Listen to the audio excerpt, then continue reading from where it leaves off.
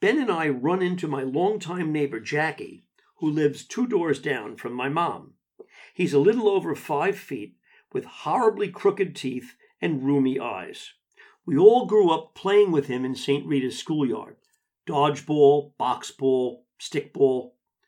Early on, we didn't quite grasp he was 30 years older than us, yet still had the mind and spirit of a child. He has gray hair now and still lives with his mom, though we all worry what will happen when she exits.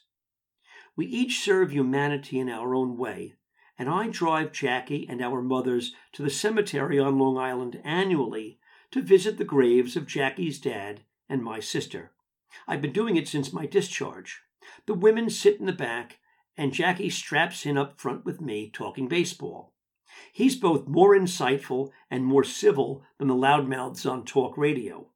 Now Jackie does what he always does. He hugs both of us and offers his standard greeting. "I love you, Mike. I love you, Benji." He also tells me the Mets are going to the World Series next year. What I don't know is that Jackie's right. I never finished the final paper for that Understanding Grief seminar because I was in Evansville, so NYU officially notified me of academic probation. Because I'd been granted a break from full-time status, the FAA was also notified and my grant eliminated. Days later, my union rep told me a missed shift due to a delayed flight from Indiana generated an official warning letter, the first in my career. Then in January, I was assigned, against my will, to working ground control. Even invoking the oldest joke in the business, they're called airplanes, not ground planes, didn't help. One day I was contemplating a legal invoice and somehow didn't notice 2 737s, United and American, almost bump wingtips on taxiway Foxtrot. The new tower allows us a view of every inch of the runways and taxiways, so no excuses. Photos of would-be airport fender benders usually make USA Today, but thankfully social media and dying old-school media were asleep. Even so, I finally received that inevitable work suspension 1 week without pay. Also a first in my career. I used the time to fly to Evansville. Meanwhile, various credit agencies are threatening me with collection methods just short of violence. Despite my NYU probation, I continually apply for student loans and use these payments to fund my ravenous attorneys. I don't know this is an incredibly stupid way to pay bills, because student loans, unlike gambling debts, can't be discharged through bankruptcy, and, like murder and treason, have no statute of limitations, which I'll soon learn. Ben developed a cold, either in Evansville or Queens, or perhaps in the filthy rarefied air of that 737. I'm killing 14 minutes waiting for his prescription at a pharmacy near LaGuardia, gazing through magazines. I gravitate toward transportation, but the aviation mags are old. I find myself in front of Family. Well, I've got family, no? Parents is in front, and the largest headline screams, "What Moms Need to Know Now." I thumb through The Mom's Guide to Fall Fun. Another, Moms Share Toddler Secrets. I backtrack to the contents. Essay, Nothing Beats a Mother's Love. Mommy 101. Classes in session. Involuntarily, Judge Westfall comes to mind. I hide parents behind hockey news. Then I pick up Parenting and sigh. Moms dish on best and worst pediatricians. The Mom Channel. What should kids watch? Mothers and other. This one I hide behind Monster Truck Review. It's Thursday afternoon, so I'm taking a long break in Lovey, my battered old Taurus wagon. The check engine light continues glowing. I've driven to the far end of LaGuardia and parked near the Marine Air Terminal, an Art Deco structure overlooking my old Little League field, home of countless childhood traumas. For months now, once a week, she and I have dialed an 888 number and spoken for 45 minutes each time with Jessica Goldstein, a mediator certified through a state community dispute resolution center. Jessica methodically talks with us, then her partner, the attorney, converts the notes into legalese. The goal is to develop a legally binding divorce and custody agreement without incurring the expense and rancor of lawyers. We've discussed health benefits, Jewish and Christian faiths, visits to grandparents, summer vacation, preschool, Christmas, Hanukkah, vaccinations, Easter, Passover, haircuts, potty training. Recently, we discussed Halloween for 20 minutes. I'd take Ben trick-or-treating early, and she'd take him later. She insisted on separate costumes. I cautiously started believing relations are improving. Even Jessica suggested a full-fledged joint custody agreement seemed imminent. Normalcy. Of course, the premise is she and Ben will live with her parents in Queens, so sharing dinners and holidays and vacations won't pose logistical challenges. But several weeks back, she casually told Jessica, and me, the job market had dried up here and she's looking elsewhere. It hit me hard, and I questioned how someone with a PhD couldn't land a job in New York. Now Jessica questions the same thing. I think we've made real strides here, guys, but some basic presumptions. All our work, visitation, school, holidays, all of it, it's based on living in the same city. Presumably New York, yes? The federal government assigned me to Flushing, I put in. Right, Michael's locked in, so we're agreed on New York then, right?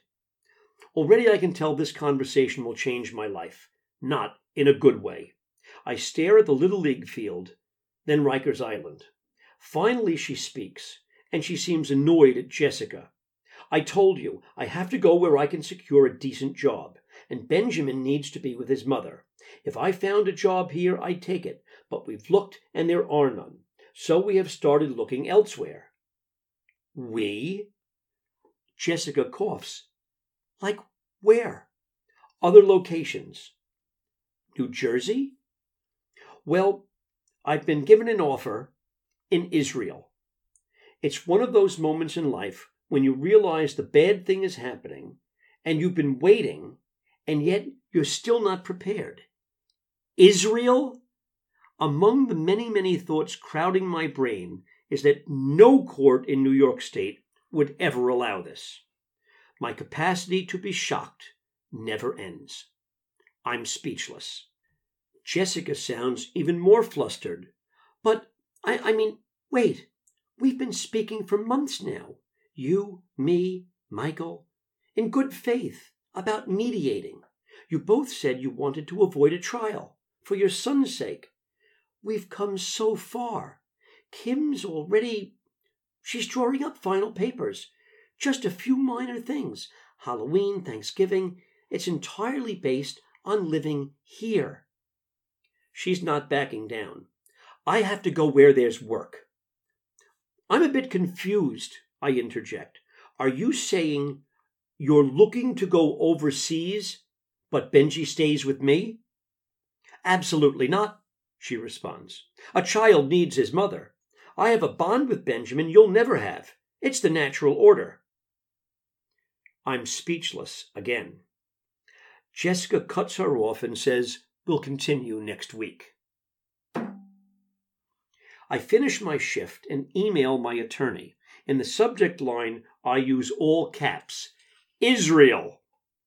Hillary tells me to come in first thing tomorrow. All those months of mediation, was she deliberately misleading us? Again and again, I attempt to decipher her thinking, and each time I fail. I simply don't know her. That first afternoon home from Lenox Hill, with me stretched out on top of the comforter in bed for hours, Ben puckering his lips like a fish as he surveyed his new home. Suddenly it hits me. Why was she in the other room that wondrous day? And so, mediation is over. Now it's back to litigation, and joint custody is dead as well. Now I'll seek being the custodial parent. In other words, my fate and my son's fate will once again be in the hand of strangers. But I remain optimistic, believing that the parent who puts Ben's needs first will be heard. It's only right. It's Monday evening, and I finally located the address for Fathers Are Critical Too. Only it's a dimly lit bar hiding under the elevated 7 train in Jackson Heights. I parallel park the wagon, stick the meter receipt on the dashboard, and behold the dingy front door. Fact meeting tonight. 19:30 hours. Men only. The bartender points toward the restrooms, and I work my way back. Hammered into the wall is a small plaque. Any man can be a father, but it takes someone special to be a daddy. I involuntarily smile. Katie gave me the same plaque last year. It's early, but as I step into the brightly lit room, I see most of the wooden folding chairs are occupied. About 15 men are present in the semicircle. Up front, someone hung a sheet emblazoned with the words, "Save the Men." The alpha dog sits beneath it, in a discolored, pleated armchair. His slicked hair is parted in the center, and he sports a mustache that faded from popularity soon after the Rough Riders returned from Cuba. He wears a sleeveless sweatshirt, exposing an impressive set of guns, as well as letters on the front I can't quite read. I don't belong here. I just know it. This is pure instinct on my part, like at work when I instantly seek out a specific flight because something tells me it's deviating off course. This doesn't feel right, and I'm wary. I select the chair furthest away from the crowd. The pre-meeting chatter ceases. We're all waiting on Alpha Dog, who presses fingers to temples. Finally, our leader retrieves oversized eyeglasses Elton John would have rejected as too ostentatious during the Philadelphia Freedom Tour. Now he stands. "Gentlemen, welcome." There are dozens of muted greetings. "I see we've a new member this evening." Oddly, his head has swiveled away from me, so I glance to his left as well. But then those Dr. T.J. Eckelberg glasses quickly pivot to me. I nod. "Evening." Our leader speaks. "My name is Owen. Only Owen. In this room, we dispense with last names. Please introduce yourself." "Sure," I respond. "I'm Jim. Well, call me Jimmy." Again, it's instinct. I remain on guard. If this man is capable of time traveling to a 1978 Pearl Vision store, who knows what other dark powers he possesses? Greetings are thrown my way, and I smile tightly. "Welcome, Jimmy. Is that Jimmy with an I?" I stare. Jimmy has an I. No, instead of a Y. Jim, me, M-I. Anyway, you're a father among men tonight. 2 things bind us. We're all men and all fathers. Everyone nods. Owen isn't done, and I should warn you, you're free to act as a man in here. Not like out there. In here, you can scratch your balls. If they itch, scratch away. If you want to burp, burp. If you want to fart, he lifts his foot clear off the ground and lets one rip, right in the contralto to countertenor range. Fart. Is that clear? Yeah, I say, but I'm good. Fair enough. First things first. I'm a father. 3 kids I haven't seen in 5 years, thanks to a judge, whose name won't pass my lips. All these men, they have similar testimonies. Briefly, if you will, Jimmy, what's your testimony? I shift in the chair and cough, 2 of the world's oldest delay tactics. Well, I'm getting divorced. This draws a snort from my left. "Ain't we all, brother?" Yeah, I have 1 son, he's 3. And, well, I've spent some time in court. And, like it said, on the fact side, about how the deck seems stacked. That's how it feels. It feels like the deck is stacked. I mean, my wife, my ex-wife, she keeps trying to cut me out, take him away. And the courts, it just seems stacked against me. I'm trying to remain optimistic. I mean, this is America. It just, at times, it doesn't seem fair. There's a low buzz. Apparently, I struck a nerve. I see nodding. Owen seems pleased as well. Welcome, brother. I can tell you're one of us. You're a dying breed, my friend. I'm forced to play it straight. What's that? You're a man. An endangered species now. Yep. The world is killing us off.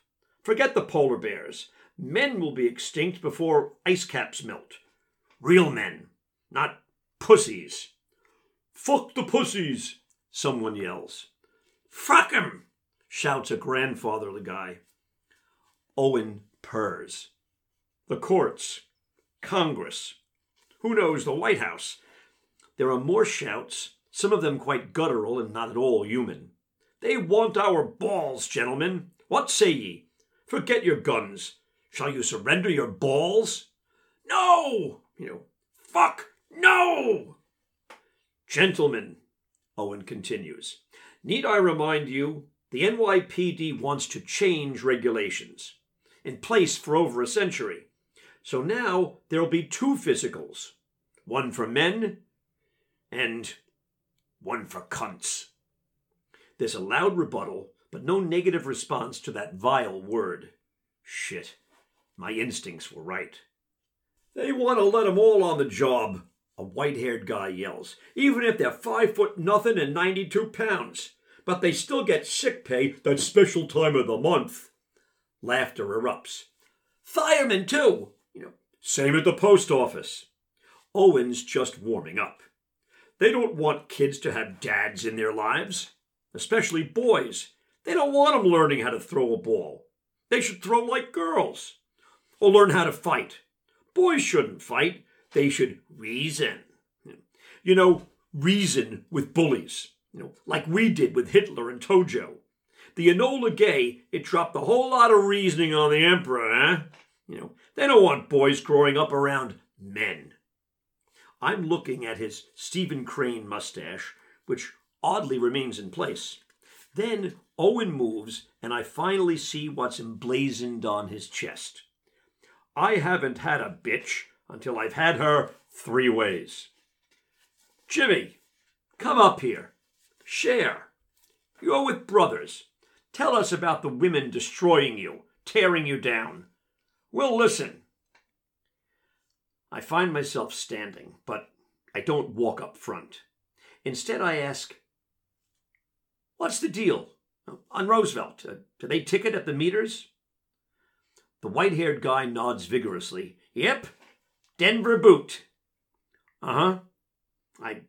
I move. I just gotta feed the meter. I'll be back. The bartender doesn't even look up as I rush past, keys in hand. I'm at the wagon in seconds, and I turn the ignition before the door closes. The tires squeal as I pull away. On the sofa at Kevin's place, I'm watching Louis C.K. What I don't know is that within a few years, I won't be able to watch him without contemplating sexual allegations. My phone rings, and I see it's Katie, and I smile. Last week, I spent 90 minutes telling a social worker why Katie and Chris would make the best parents in all 5 boroughs. I also submitted an online essay in their defense. What are you doing? She asks. I laugh. I'm painting my toenails with little cotton balls between them. My hair's in curlers, and I'm watching Sex and the City with my 2 boyfriends, Ben and Jerry. Katie sighs. Jesus, never a dull moment with you. Now what? Nothing, just screwing around. What's happening? She breathes deep. Well, you ready to be an uncle again? Some friends just don't get it. I meet my old buddy Kenny from Archbishop McCarthy High at White Castle. Like millions of other novice drinkers, we always wound up there for belly bombers at 4 a.m. For years, we shot baskets near Bell Boulevard, then went for sliders. As we both put on weight, we skipped the basketball and started meeting directly at the castle. We both order a number 1, mine without cheese, and he asks if I'm kosher. He's Irish Catholic, but an accountant, so he knows from mixing meat and dairy. We sit in a back booth as I politely ask about his job, girlfriend, even the monster SUV parked diagonally. Finally, I give him all 5 acts of my tragedy. He nods, seemingly sympathetic. Then he says, "I don't get it." I ask, "What?" And he says, "Your kid going to Israel." I explain, "He's my son." And he says, "But you can visit him." I explain, "It's across the globe." And he repeats, "But you can still visit." Finally, I stop responding. I know here, now, there'll be no more basketball, no more belly bombers, no more Kenny. Some friends just don't get it. I loved Close Encounters of the Third Kind as a kid. For months, I made mountains out of mashed potatoes. Now, I'm up late with Kevin, watching it again. Only this time I think, what the hell? Richard Dreyfuss just gets on that ship and leaves behind 3 kids? Leaving a spouse, sure, shit happens. But leaving your kids? Talk about science fiction. I'm roaming Stop and Shop, searching for an end-of-the-aisle pyramid of peanut butter. Ben will be with me for the weekend. Choosy moms choose Jif. My phone buzzes and I check it. Restricted. Curiosity wins. "Mr. Mullen?" That's right. There's a pause. "This is Jessica Goldstein." Hey there. I assume she's rescheduling a mediation session. Yet her tone sounds downright funereal.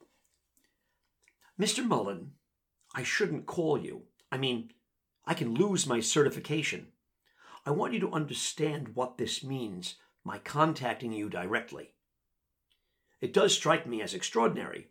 For months now, she's restated her policy of never speaking to either party unless we're both present. She always makes a show of hanging up first on our calls, and every email CCs us both. If shopping carts had emergency flashers, I'd switch them on beside the cereals. I do understand. Kid tested, mother approved. She sighs. "My partner and I've had a strong disagreement. She doesn't know I'm calling you. Kim knows the legalities, but I know the people here." Yes, you do. We've handled 104 cases now, and, 103 were settled without litigation. Our track record is perfect. Was perfect. Everyone settled through mediation. I know. Jessica pauses. "This business about your ex-wife, only finding work in Israel?" "Yes." I move toward dairy. "If I were you, I'd hire a lawyer. Quickly." "Hey, moms, don't forget the power of cheese." "I already have a lawyer." "Good. I wouldn't waste time. It sounds like she's planning to flee the country." Flee? The word hits me. Leave? Depart? But flee? With Ben? I'm stunned near the pharmacy. Recommended by Dr. Mom. "Did she tell you something? Did she say she was..." "I've already said way too much. I'm seriously jeopardizing my certification here. I like practicing in New York State. I really don't want to move. Okay. You can't ever tell anyone I contacted you. Do you understand? It's important you understand. I do understand. Seconds pass in silence near movie rentals. Join Real Moms. Michael, I think you're a decent man. What always struck me is your attitude. For 10 months now, you've always stressed what's good for your son. And your ex-wife, well, she only talks about her career. Or maybe it's her libido. I hope you have a good lawyer. Good luck. Thanks. I'm about to ask what's next, but the line goes dead. My question is answered on Monday, when I receive a certified letter signed by Jessica and her partner notifying me mediation is terminated. The CC indicates an identical copy was sent to her. It's late afternoon. Ben didn't have his nap. As soon as I said we're leaving the park, he melted down and cried. But I'm not concerned, because once he's strapped into his car seat, he'll be out. Sometimes I even drive around at night just to lull him to sleep. I'm holding him in one arm and pushing his little Tykes car with the other, when an older woman suddenly jumps in our path. She circles me and stares into Ben's face. Honey, you okay? I decided to let this play out. Do you know this man? She asks. Where's your mommy? Ben stops crying and clings tighter to me, actions I'm guessing don't indicate I'm a marauder. But she continues. Is this man hurting you, honey? Do you know him? Ben gives a what the fuck expression. I pat his back and he mutters, Daddy, I'm tired. Now I pivot to see her clearly as Ben clings harder. Are we just about done? She shrugs. Predators stalk children in parks. Parents take children to parks. Now I regroup, breathing deeply. So you also accost women carrying crying children? The sneer reappears. Statistically, most predators are overwhelmingly male. I turn away as she babbles. I'm convinced my brother and roommate is tired of experiencing my never-ending woes. But I'm wrong. This afternoon, Kevin calls me to his desk, where he's bathed in late sunlight. I need to see something, he says, opening a file on his large screen desktop. It's a stranger's face, a middle-aged man, bald, glasses. Who's this? Kevin shrugs. Casper.